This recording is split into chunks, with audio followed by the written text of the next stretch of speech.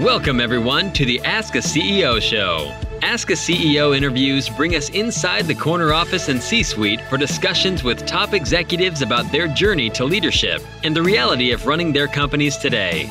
Our host, Greg Demetrio, is the CEO of Lorraine Gregory Communications, an award-winning integrated marketing company. He is also the founder of gregscorneroffice.com, the home of the Ask a CEO interviews. Greg has been in the business for over 30 years. He is a resource to the media, an invited columnist and speaker on marketing and business topics. Over the years, Greg has talked to hundreds of CEOs and executives about what it took to make it to the corner office and what it is really like being the leader of their companies. And now, he brings those conversations to you. Here's Greg now. So what brought you to TFCU? Was it something you always wanted to be part of, the financial industry, or was it something that you grew into? And how did you actually get there? Where'd you grow up? What was your education? And what brought you to that TFCU moment? That's a big question. A, B, C, and D question. Right. But let's go back to the first part of what you asked me. Going to teachers was more coming from. And I was fortunate to have been the CEO at the United Nations Federal Credit Union in Manhattan. And for those, I tell employees here, and our office now is overlooking the LIE, look at that traffic, look at where we are, look at how fortunate we are. Because the primary reason that I came was not to commute to Manhattan anymore. I had a CEO position, I had a solid credit union, it was a prestigious place, but I spent an awful lot of time in the car. So this was the primary reason that I took a really good hard look. The second part was, even though from a financial standpoint, and obviously teachers needed some work, some reorganization, but the other side of that coin was opportunity. And they looked at teachers as having a very bright prospects for growth and expansion, and obviously that's come to be as well. So that was the offset, if you would, to make that journey, to make that change, and to take the challenges that went with it. So you got the CEO job at United Nations without a degree? Without the bachelor's. I had the associates, and I was a couple of credits away from the bachelor's. That's pretty impressive. And again, if I wasn't a couple of credits away, it wouldn't have happened. Yeah, that's still very impressive for somebody to trust you at that level, at that early time in your career. That's very impressive. Well, it was. You probably bring it to the game, don't you? I was fortunate. You bring it to the game, don't you? I know you do. I know you do. I've met you many, many times, and I know that. From other parts of your question, I guess, on the career standpoint. So Teachers Federal, my fourth credit union. Right? My first credit union job was with Pan American World Airlines, Kennedy Airport. And I went to them having my first job out of school, if you would, was with Household Finance Corporation, and a small lender, small loans. But very, very rigid times, very rigid in terms of training. It was a management training program. I went through it and had moved up to the manager position, and they wanted me to relocate to California, and I wasn't looking to do that. So I sought other employment, and someone told me about a credit union, which I knew nothing about. And that was the start of my credit union career, and worked for them in the credit area, because that's what my background was. And then moved up from there to before the airline itself had problems, I had left and gone to a retail-based organization up in the Bronx and started a credit union from scratch, which was an educational process. If there's any at this stage of the game, but teachers in general to appreciate. One of the things I always felt like is I needed to go back to my accounting teacher, because I'm doing it for real money now, and it was working. So I said, finally, after all that, it was used. And and that company merged and wanted me to relocate to Boston, which necessitated, again, I didn't want to relocate. I always kept my family base fairly stable. And that's when I took the job in the number 2 spot, originally with the United Nations, and a couple of years later became the CEO there. And that brings you back up to teachers. All because you didn't want to travel. That was a good choice. Okay with the family and move. Yeah, that was a good choice. Kept the home base stable, kept the kids' school stable. I think today's world, you moved. Today's world is, especially on Long Island, the idea is that we have so much to offer here, that we're the stepchild to New York City, but we have the equal amount of opportunity, resources.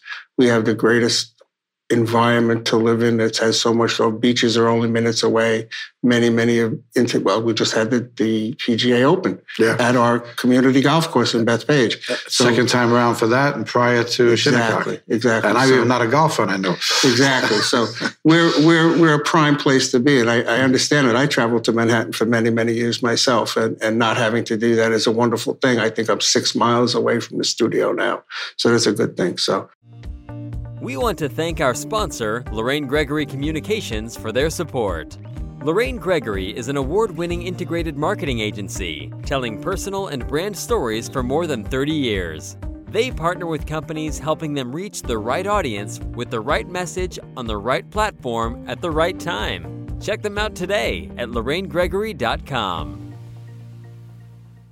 Your rise to the presidency is pretty impressive, quite frankly. Your history is pretty impressive.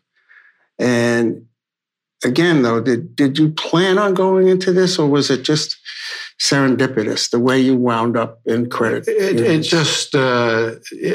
wasn't a big plan, no. In school, and I've always taken the long, slow road because I was always working. Mm-hmm. So originally I went to school, again, at night, part-time, Queensborough Community College, got my associate's degree, and I had a break in between, married, children, and I was employed at the UN and had gone back at night again for the bachelor's, and I was fortunate to be very close to completion when the CEO job opened up there, because if I wasn't just a few credits away, I wouldn't have had that job. Is that right? So I give a lot of value.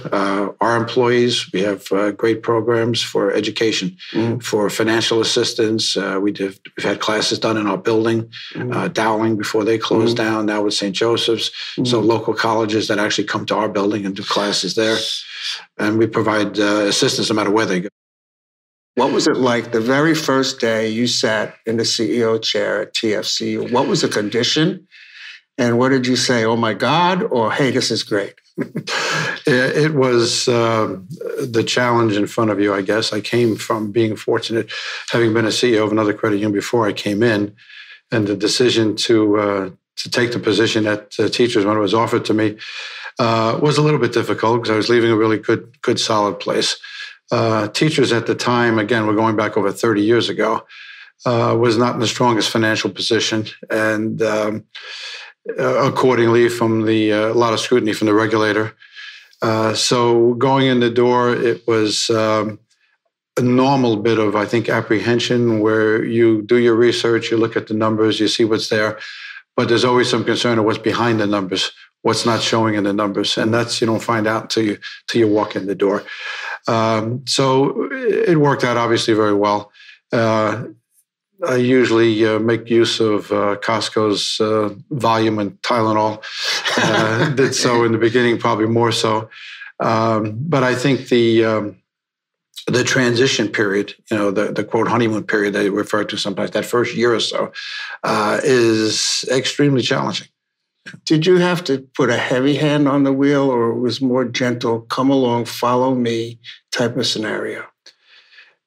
It was change needed to take place relatively rapidly, so therefore, things had to move along quite a bit. The capital level was under minimum standards; it was low, so things needed to change. And I emphasized everything from an expense standpoint. And we're still very expense conscious. Again, we are a cooperative. We're a financial cooperative. I always tell it's not our money, it's our members' money. But initially, it was everything from turning out the lights at night to turning things off to looking at every dollar that you could save along the way. And then obviously productivity and staffing and structure and things that came fairly rapidly. Quite a task. So 1988 puts you at the helm of TFCU, in whatever condition it was. Today, the scale is very super impressive. And I'm going to read these numbers off because I don't want to get them wrong. There's $7 billion in total assets. There are 31 branches, 5,000 service centers, 55,000 ATMs countrywide, 330,000 members, and over 800 employees. Now, it wasn't like that when you started, for sure. you've done something quite remarkable, Mr. Allen. Seriously. Not many people can claim the success and the growth that you've been able to achieve at TFCU. Over the course of time, though, what are one or two of the more significant accomplishments that you're very proud of? Well, a number, but just to back up for a second on your statement, I tell the staff many, many times, I said, I get to be the face of the organization. And we'll come back to it maybe, but the staff does a tremendous amount in the community, tremendous amount of charity support. And, I get to go in and do with them, Habitat for Humanity, Ronald McDonald House, things I can actually go do with them. But they do so much, but I always tell them I get to be the one taking the pictures and, with the group, et cetera. So very, very proud of the staff part of it. But it's not all of the growth, all of the things. I'm very, very fortunate in that a good number of my senior people are with me a very long time. My EVP, Tom Fallon, retired last July. He's ahead of me. But I worked, he was my EVP at the United Nations, and he came to work out here with me. So as he pointed out at the last board meeting he was at, we worked together 32 years. The gentleman that's in his former seat now, Chris Myers, is 24, almost 25 years. And down the line, most of my senior people, we have a number of people. I'm there, like I said, 30, just about 31, and I'm not the most senior person in the organization. Exactly. So having a team, if you would, that really know their part. And I said every part of the business is critical.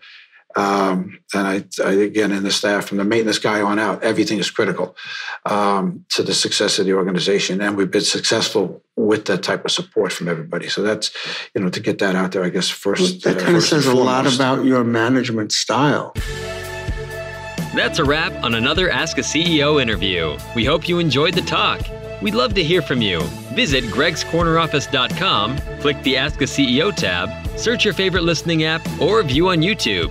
Click the subscribe button, and don't forget to like and follow us on Facebook. Until next time, goodbye from Ask a CEO.